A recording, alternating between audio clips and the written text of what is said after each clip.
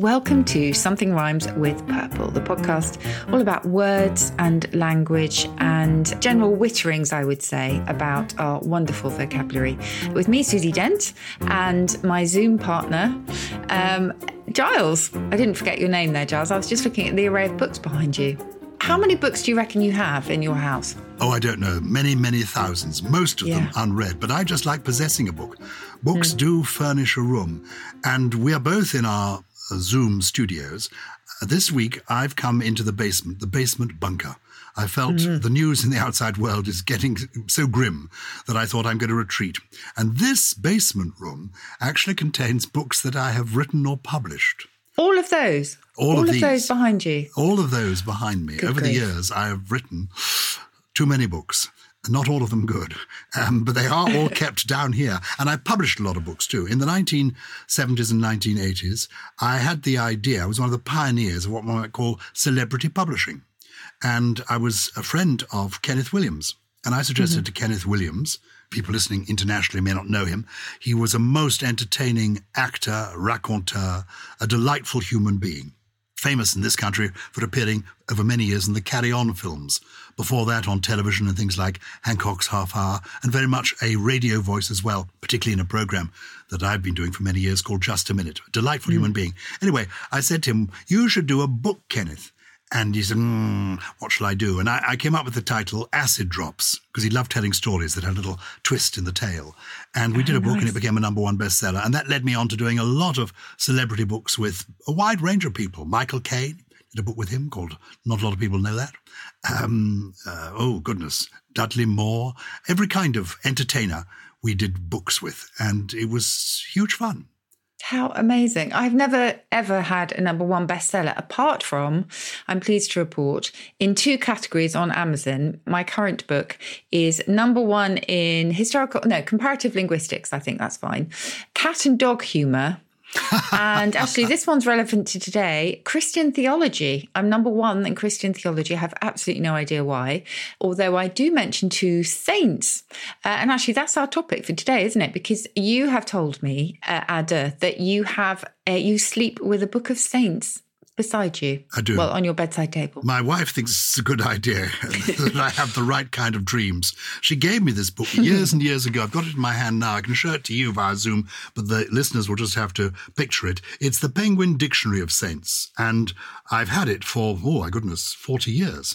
And I do keep it at my bedside because I like dipping into a book at bedtime, because otherwise, if I try to read a novel, I fall asleep, and the next night I've got to go back and sort of read the pages that I fell asleep over again. Whereas with a little dictionary of saints, I can dip in and I can discover a story, often an intriguing story about somebody who somebody must have thought once upon a time was good.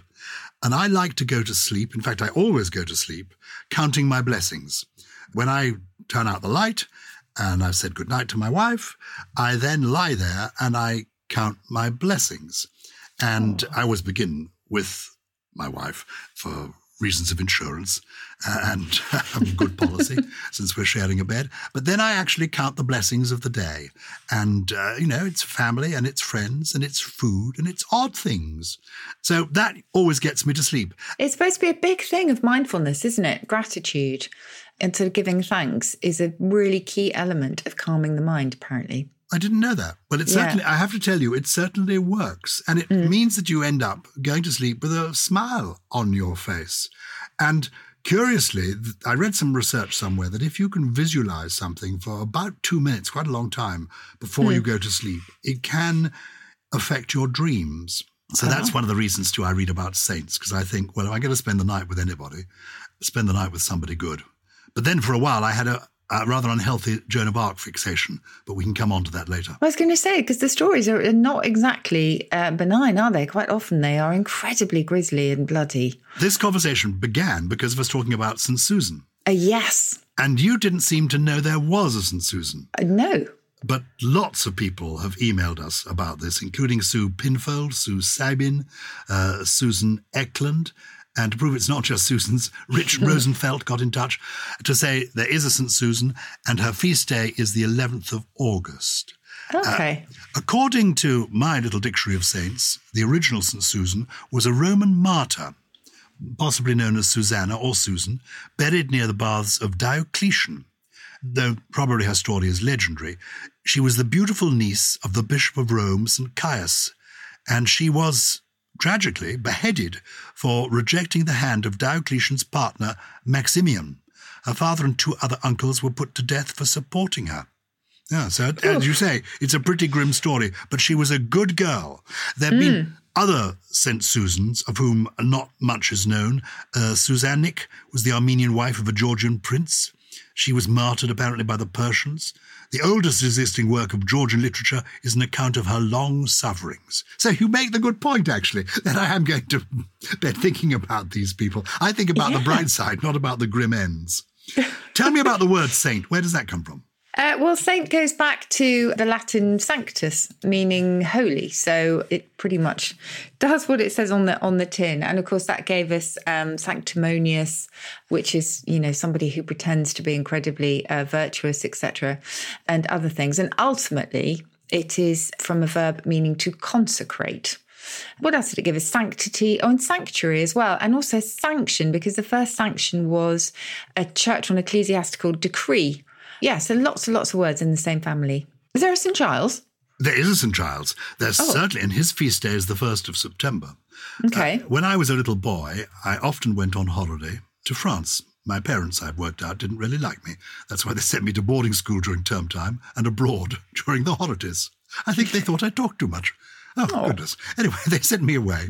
And so every summer, for the whole of the summer holidays, I was in France. And France then was a very much a Catholic country, and saints' days were terribly important. And so the 1st of September, the feast of St. Giles, in French, Gilles, it can be spelt with an I, it is normally, or with a Y. As we know, spellings were not sort of defined really, were they, until about the 18th century, sort of locked down? It was all incredibly fluid, yes. I mean, Caxton helped, so a little bit before then, but you're right, not fully standardised for a while. So never mind how you spell it. He is the patron saint of crippled people. He's also strongly associated with childhood and indeed with fallen women. So I've always felt he was a good guy. And on the 1st of September, in France, as a little boy, you had a special cake on your Saint's Day. Always made me sick. It was a hugely creamy cake, and I hadn't developed my sweet tooth at that stage. I felt obliged to eat it, and invariably I associated my Saint's Day with throwing up.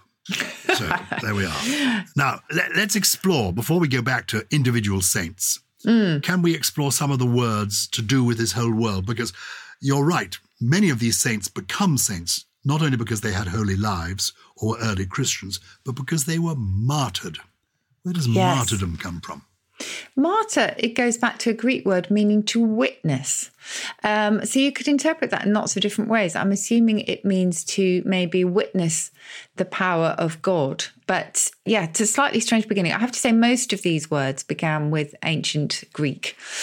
Miracle is slightly different. Now, miracle goes back to the Latin mirare, which meant to wonder or to stare at in wonder. And a miraculum was an object of wonder. But it always makes me smile that actually the mirror that we look at in the morning, when most of us might find ourselves idiorepulsive, in other words, we don't like the look of ourselves. Is that what it means? Idiorepulsive? Idiorepulsive, yes. And that actually goes back to the same idea, to stare in wonder. So it always makes me laugh because personally I don't look in the mirror and stare in wonder at the reflection. But yeah, so that's where that one comes from. Do you think there are people who do that? Yes. I was taking all the selfie takers. I was taking part in a television programme the other day with a couple of chums of mine, one of whom was the great Gemma Collins from The Only Way is Essex, the great GC. And post-show, she was happily, I think it's called shaking her booty, waving her bottom at people's cameras so that they could put them on Instagram. I thought, this is curious. But obviously some people are quite happy That's a belfie, a butt selfie, I reckon. Oh, it's called a butt selfie. What's the word for that? Belfie. A belfie. Butt selfie. And our friend, our mutual friend, Carol Vorderman, also was taking part. It was a brace of butts being waved at the camera. Yes, I think Carol's won Rear of the Year or some slightly dubious prize quite often, actually. I'm not sure she celebrates that, but I think she has won it. Well, I think she does celebrate it because there she was, shaking the booty. It's what's it called, a belfie? Possibly. How we got there from the world of St. Susan and St. Joan, I know. don't quite It's know. a long way away. I'm blaming you for this one. Let's get back to Yes. beatification. When you become a saint, the process of becoming a saint is, I think, there has to be a miracle associated with you. Miracle, we've established, is, say it again, what is it? Wonder? From the Latin, yes, to wonder. An object of wonder, miraculum. So, you've been martyred, or you've had a wonderful life, and a miracle has occurred, I think, and then you are beatified. Beatification, what's the origin of that? That goes back to a word meaning blessed. And do you remember we talked about blessing and the etymology of that, which again is quite dark. In fact, I think we covered it in our grisly words quite recently. To bless was to consecrate with blood. Ooh. So quite often it would involve an animal or occasionally a human sacrifice. So it goes back to the same thing. And I suppose, as you say, quite often with martyrdom, blood is associated. So perhaps it is, in fact, quite appropriate. You have the devil's advocate, of course, as well, don't you? Oh, when you're being put up for becoming a saint, yes, the argument takes place as to whether you're justified. And somebody, as it were, puts the counter-argument. They are the devil's advocate. What's the origin of that expression? Well, that is all about the Roman Catholic Church, and it was a person appointed to challenge a proposed beatification or canonization of a saint or the verification of a miracle. And then it's sort of course, diluted in meaning to mean somebody who expresses a different opinion, disagrees in order to test the strength of the opposing argument. So you'll say, I'm only playing devil's advocate. In other words, I'm just testing the veracity of what you say. So yes, that's one that we've definitely taken from the world of saints. What about the final sort of, once the devil's advocate has had his say or her say, you then do become a saint by being canonized. That doesn't nothing to do with being fired from a canon. Is it canon law? Is it a book? What is the canon when you're canon canonized? with one N. This goes back to the Greek meaning a rule. That's the most general sense of it. So it was a general rule, or very specifically, it was a church decree. And from there, a canon came to mean a collection of sacred books accepted as being genuine, which is why we talk about a canon of literature. So it's kind of had quite a journey, that word, but definitely canon with one N from the Latin, from the Greek rule. Anything to do with a canon of beef? What's a canon of beef? I think a canon of beef is a particular chunk of beef. But okay, well, canon, the piece of artillery goes back to the Latin for a sort of cane or a reed, a large tube. So there's the idea of a tube, and that gives you cannelloni as well. But I'm not sure about a canon of beef. I've never heard that. Let me look up canon. If you're new to Something Rhymes with Purple, what happens is this. We just chunter on, and Susie almost always knows all the answers. But occasionally, when she doesn't, she's honest about it. I'd bluff. I'd invent something, but no. Susie actually checks it out in the Oxford English Dictionary, the largest and we think the best dictionary in the world, though Webster has a lot going for it. She's trying to keep on side with the Americans. Yes, Merriam-Webster is great. I can't find anything about a canon in beef. Okay, you're going to have to leave that one with me. We'll come back to the canon of beef. Can I say, Susie, you're an angel? What's the origin of angel? Thank you. Well, that's beautiful. That goes back to Greek again. Angelos, meaning messenger. A messenger from God. Angel is a beautiful word, and it's always remained beautiful. You know, our words ebb and flow, and sometimes they take a turn for the worse, but this one has definitely not. An angel was also the name given to an old English gold coin that was called the Angel Noble. And that was during the reign of Charles I, and it was stamped with the image of the Archangel Michael, who slayed a dragon. And then you've got the plant Angelica. Hold on, St. Michael slayed the dragon. What? I thought it was St. George that slayed the dragon. Well, I think there was the Archangel Michael as well, so I think this is not the same dragon. Oh, it's a different dragon. A different dragon. But yes, so the plant Angelica was the angelic herb because it was believed to be an antidote to poison and disease. And to be on the side of the angels. Do you remember that? Yes. That was Disraeli, wasn't it? Who was referring to the controversy about Charles Darwin's book on the origin of species. And he said, I am on the side of the angels. Is man an ape or an angel? I am on the side of the angels. What a piece of work is man. I've dipped into my Dictionary of Saints, and there is Michael the Archangel, feast day the 29th of September. Okay. And he's obviously a very big dude. I'm just checking whether there is this story physically? about... No, No. I mean, a very in big dude achievements. in the canonized world of great saints. The well-known passage in the Apocalypse is where he appears about the war in heaven contributed to his being honored in the West as the captain of the heavenly host and protector of Christians in general and of soldiers in particular. Wow. I'm just glancing down this to see mention of this dragon, because I don't know that I'd heard about the dragon. If you know which came first, St. George's dragon, or the dragon that the Archangel Michael, according to Susie Dent, dealt with, please let us know. It's just purple at somethingelse.com, something without a G. I wonder who invented the dragon and where that word comes from. Shall we discover that after the break? Yes, and I have to tell you about St. Ethelreda as well. I've got to tell you about loads of saints that work their way into English words. Good. Stay with us. Do you ever wonder how celebrities order food? Like, is Sarah Paulson a Diet Coke or a regular Coke girlie? Some peasant Coke? No. Or how does Sofia Vergara order a pizza? No, nothing. No tomatoes. I cannot eat tomatoes. Yes. Are you cool with mushrooms? Not really. If these are the details you need, and I know you do, I have the podcast for you. I'm Jesse Tyler Ferguson, and on my podcast, Dinners on Me, I take some notable friends of mine out to dinners in Los Angeles and New York City. Listen wherever you get your podcasts. That thing was delicious. Also from Something Else. Katie Piper's Extraordinary People. Join Katie for a series of powerful and inspirational conversations with people who have triumphed over adversity, with guests including Fern Cotton. And what about when you get really lazy journalism? So like people that draw just one line, they take it out of context, and that's really sad because... It is. And I've also been on the receiving end of it so many times. Sometimes to really tragic levels for me where I've really not felt able to cope with it. Yeah. Zoe Sugg and Nadia Hussein. I think the thing with women, firstly, is that women sometimes don't always like to see other women succeed. Mm-hmm. I think that's right, yeah. And I think there's a lot of that, and I think that's why it's really hard sometimes, because in the last 4 years I've changed so much. Listen now in Apple Podcasts, Spotify, and all good podcast apps. We're back, Giles. I can tell you about the cannon of beef. Tell me. Actually, I owe this to my producer, who I think might have eaten one. It looks like a cannon, apparently. So it is double N. Nothing to do with canonization. It's the shape of the cut of meat.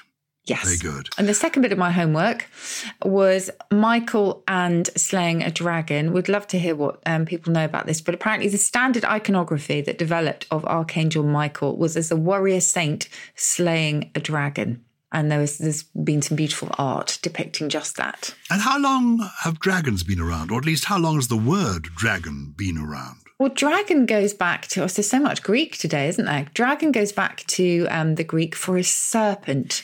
So it was one of the first senses in English, in fact, in the Middle Ages. So in the early texts, it's really difficult to know whether they're talking about a python or the mythical fire-breathing monster. But yes, it came into Middle English. So we're not talking about Anglo-Saxon times. And the word simply means serpent. It's a Greek word for serpent. It means serpent, from the Greek drakon, serpent, yes. There is a saint called Saint Drogo, you know. I don't think he's related to the dragon, who is, believe it or not, the patron saint of the ugly. Oh. Also the patron saint of coffee. I don't know why that. Maybe Drugo, I don't know, and one's called on coffee. That's interesting. St. Jude. Can you tell me about St. Jude, by the way? Because Nick Hewitt on Countdown mentioned him the other day. Oh, St. Jude is the patron saint of lost causes. Lost causes, yes. I'm going to look him up. Here we are. 1st century apostle. An apocryphal document alleges that Jude the Apostle preached the gospel and was martyred in Persia with his fellow apostle Simon. St. Jude enjoys great popularity as a powerful intercessor for those in desperate straits. As students of the publicity column of The Times, our newspaper, are aware. This is because this book I'm using was published many years ago, and in the old days, The Times used to have advertisements on the front page, and people would give thanks to St. Jude for his intercessions in little advertisements on the front page of the Times. So if he is the patron saint of lost causes, if you are desperate, turn to St. Jude. Okay. If you're ugly, turn to St. Drogo. If you're desperate for coffee, turn to St. Drogo. Can I tell you about two saints that found their way into English? Please. Because you would never guess it, I think. Now, in our episode, I think a long way back about our favourite etymologies, I may have mentioned the word tawdry. Do you remember this? I do. I don't remember what you said, though.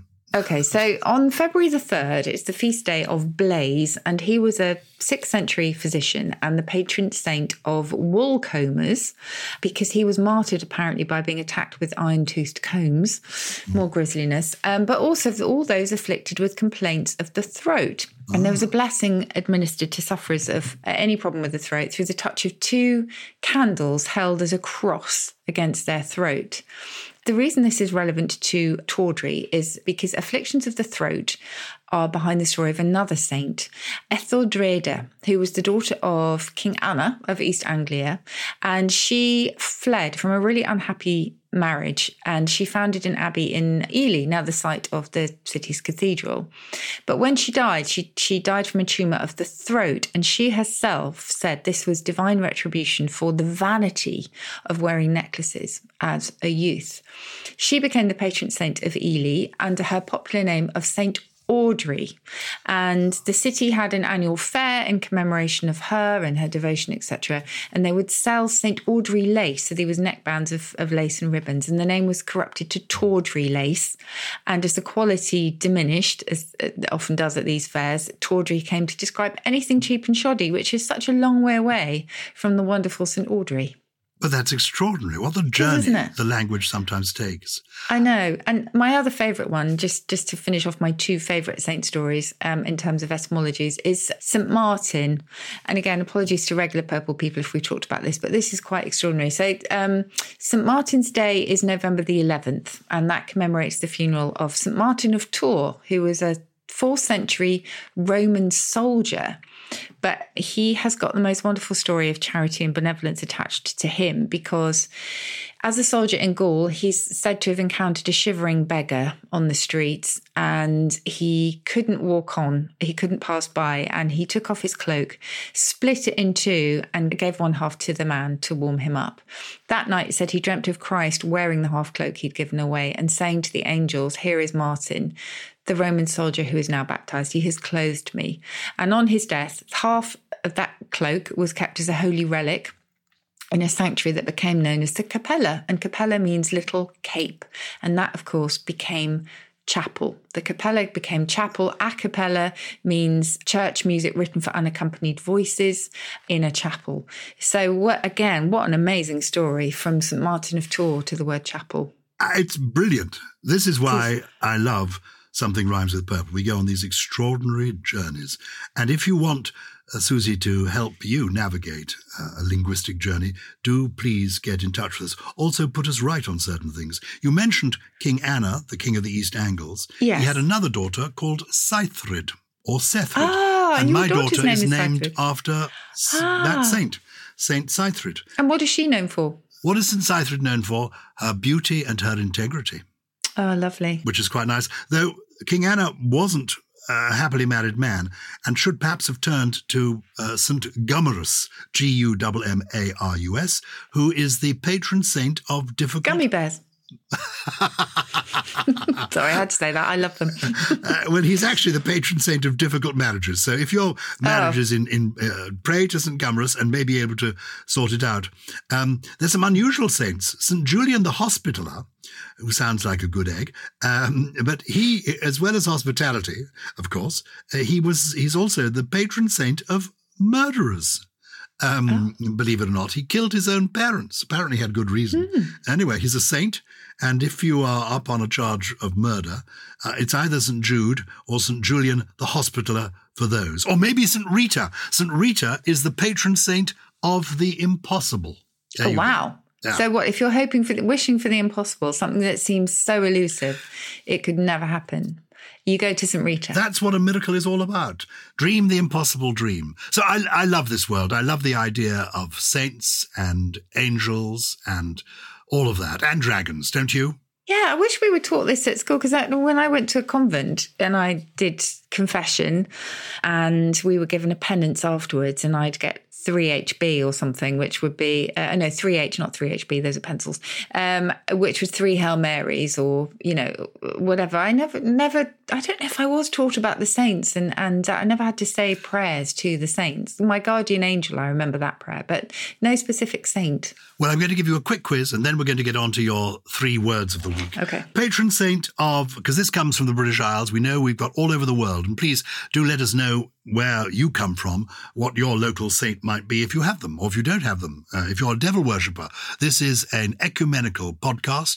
We celebrate all faiths and none. So feel free to get in touch on whatever score you want to. Susie Dent, patron saint of England. George. What date? No idea. 23rd of April. April. You know that. April. Traditionally Shakespeare's birthday as well, and also the day on which he died. We know that he died on the 23rd of April. We conjecture that he was born then. Oh, come on. 23rd of April, St. George, Scotland. Andrew. Well done. What's the date? Autumn. November? The 30th of November.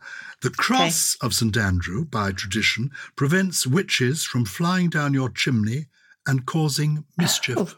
So if you've got a cross of St. Andrew, place it by your chimney. Wales, patron saint of Wales, please. St. David's Day. That's on the 1st of March, isn't it? Correct. St. David's, of course. Very useful for us quiz people. Smallest city in the UK. Is it? When you next didn't know that. When you next take part in Celebrity Pointless, it's the one to mention when they say, small cities. Yeah. Nobody ever thinks of St. David's. Finally, Ireland.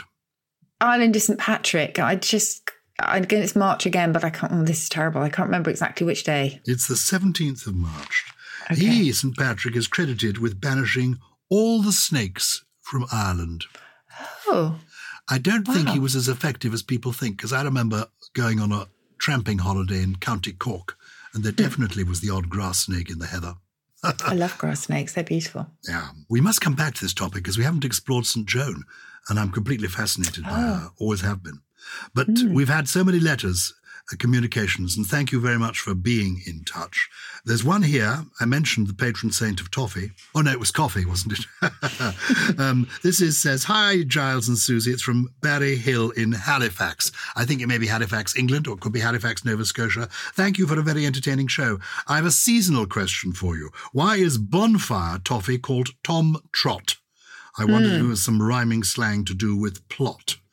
This is because in this country, on the 5th of November, traditionally we have bonfire night, marking the arrest of Guy Fawkes and other conspirators who attempted to blow up Parliament at the beginning of the 17th century. Yeah, and we talked about bonfire being an abbreviation of bonfire, didn't we? We did. Yes. Tom Trot is a real mystery. I'd not heard of this before. It says in the OED that it's candy made of treacle, the same as taffy. It says it's a type of treacle toffee. Not doing the same as you. But it doesn't tell us why. No one seems to know. Would it make you trot to the loo? I've no idea. I doubt it. But it goes back to the 1829 is the first record we have in a glossary. But yeah, nobody seems to know. So if anybody out there does know, I would love to hear it. Great. Jim Jams. Hi, Giles and Susie. A big fan. Oh, thank you. Often listen while doing the washing up. Actually, I do the washing up. Well, that's okay. I like washing up. We've got a washing machine, but I like washing up. I find it very satisfying. Anyway, I'm pleased to finally have a reason to get in touch as I stumbled upon a phrase that I couldn't get my head around. I was reading a collection of Victorian short horror stories and came across the line, "Let's get out of this accursed place as fast as we can. I shall have the Jim Jams if I stay here." So Jim Jams that aren't pyjamas, exactly. Well, says Sam Campbell of Colchester, what did the horrified protagonist mean when he warned of having the Jim Jams? And how is it that we now use it to describe pyjamas? The story was from 1897, if that's any help. Yes, it is of help. It's the lovely range of meanings for Jim Jams in the OED. And because this particular entry hasn't yet been updated, it doesn't actually mention pyjamas. It mentions everything but. So Jim Jam is what we call a reduplicated term or a duplicated compound. So you'll have, willy-nilly, shilly-shally, helter-skelter, etc. And both elements in this case are unexplained. Normally you can understand one of them, but these ones seem to be entirely whimsical, like flim-flam, trim-tram, whim wham, etc. So it first meant in the 16th century a knick-knack, there's another one, a fanciful or trivial article. Then it moved on to mean peculiarities or fantastic ways. Then it meant the DTs in the 19th century, but also in the 19th century, and this is where I think this one comes on, it can mean jitteriness, the fidgets, or a fit of depression. So it's really almost been a word that can be put to any use you want it to be, because it sounds, I mean, I think it does sound like you've got the jitters, doesn't it? The jam-jams. But it went the way of pajamas simply because the jams reminded people of pajama. Yeah, its journey doesn't seem to be over yet. Thank you for that. Now, in a recent episode all about schools and education, we discussed different terms for playing truant. Is it skiving or bunking, playing hooky? Lots of people got in touch with phrases for this sneaky act. From Brisbane in Australia, Nathan Scott Thomas tells us it's called wagging school there. Yeah, I think that's possibly goes back to the idea of a wag being a mischievous child. And that gave us the wag that is the comedian. Do you remember? Because it's short for wag halter, somebody who hangs in the noose. So it's like they're fit to hang. Sounds grisly, but I think it was applied, if it can be, semi-jokingly. But I think that's where wagging school comes back, the idea of mischief. A wag halter? You hung from a wag halter? Yes. So a wag halter was somebody who, yes, would basically be hanging from the halter around their neck. So it's pretty grim, but it seems to have always been used playfully, if that's possible, for a mischievous child or someone who gets up to no good. Gosh.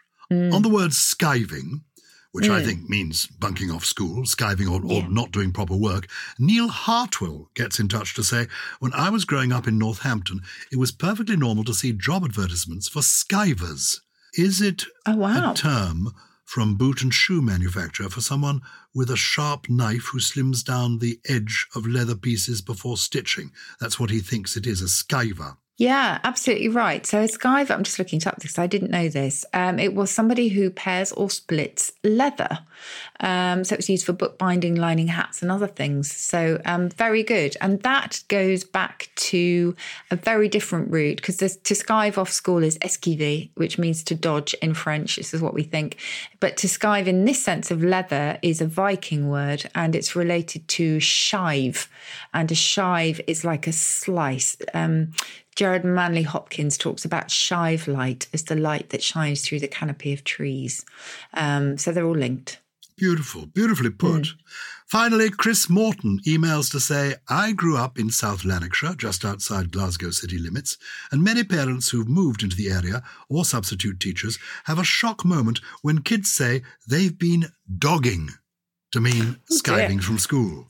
I know other areas say dog it, but both my parents, myself, I'm 25, and kids currently in school use dogging as the standalone word. Wow.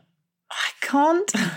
I'm treading carefully as I look through the dictionary. We must promise people, I want us to have another dirty episode. It's a while since we actually got down and dirty. Charles, you sound slightly too excited at this point. Well, no, I'm just feeling that, we've got to give people something to live for. These are grim, dark times, and nobody actually nobody I know wants to go dogging, but people are quite amused to hear about the origins of the word.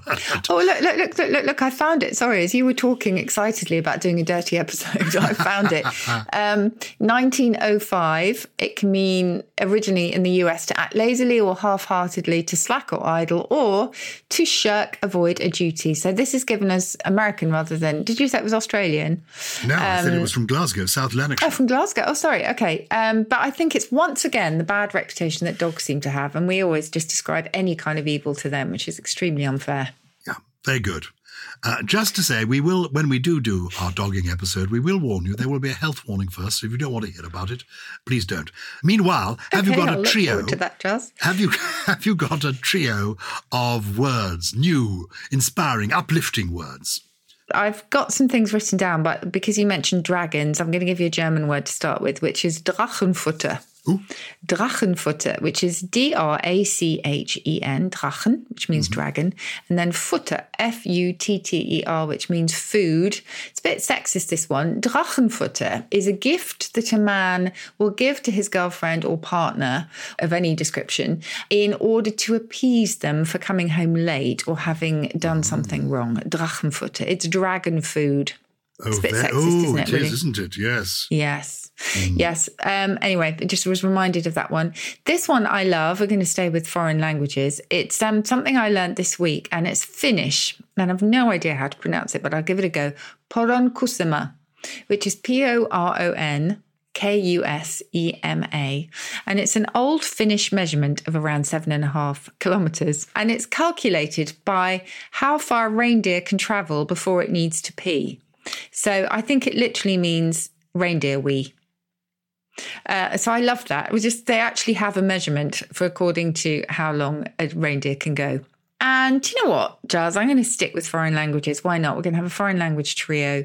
The third one is lagom, which is Swedish, and it is the golden quantity, really. Not too much, not too little, just spot on, lagom.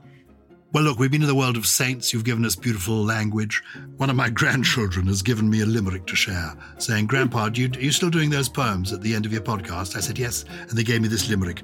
I'm papering walls in the loo, and quite frankly, I haven't a clue. For the pattern's all wrong, or the paper's too long, and I'm stuck to the toilet with glue. This is the only podcast in which we'll go from dogging to a limerick from a grandson. Don't get him to listen to that one. That's our lot, isn't it, for this week? It is our lot, yes. Something Rhymes with Purple is a Something Else production, produced by Lawrence Bassett, with additional production from Harriet Wells, Steve Ackerman, Ella McLeod, Jay Beale, and Gully. Where is he? He's out dogging.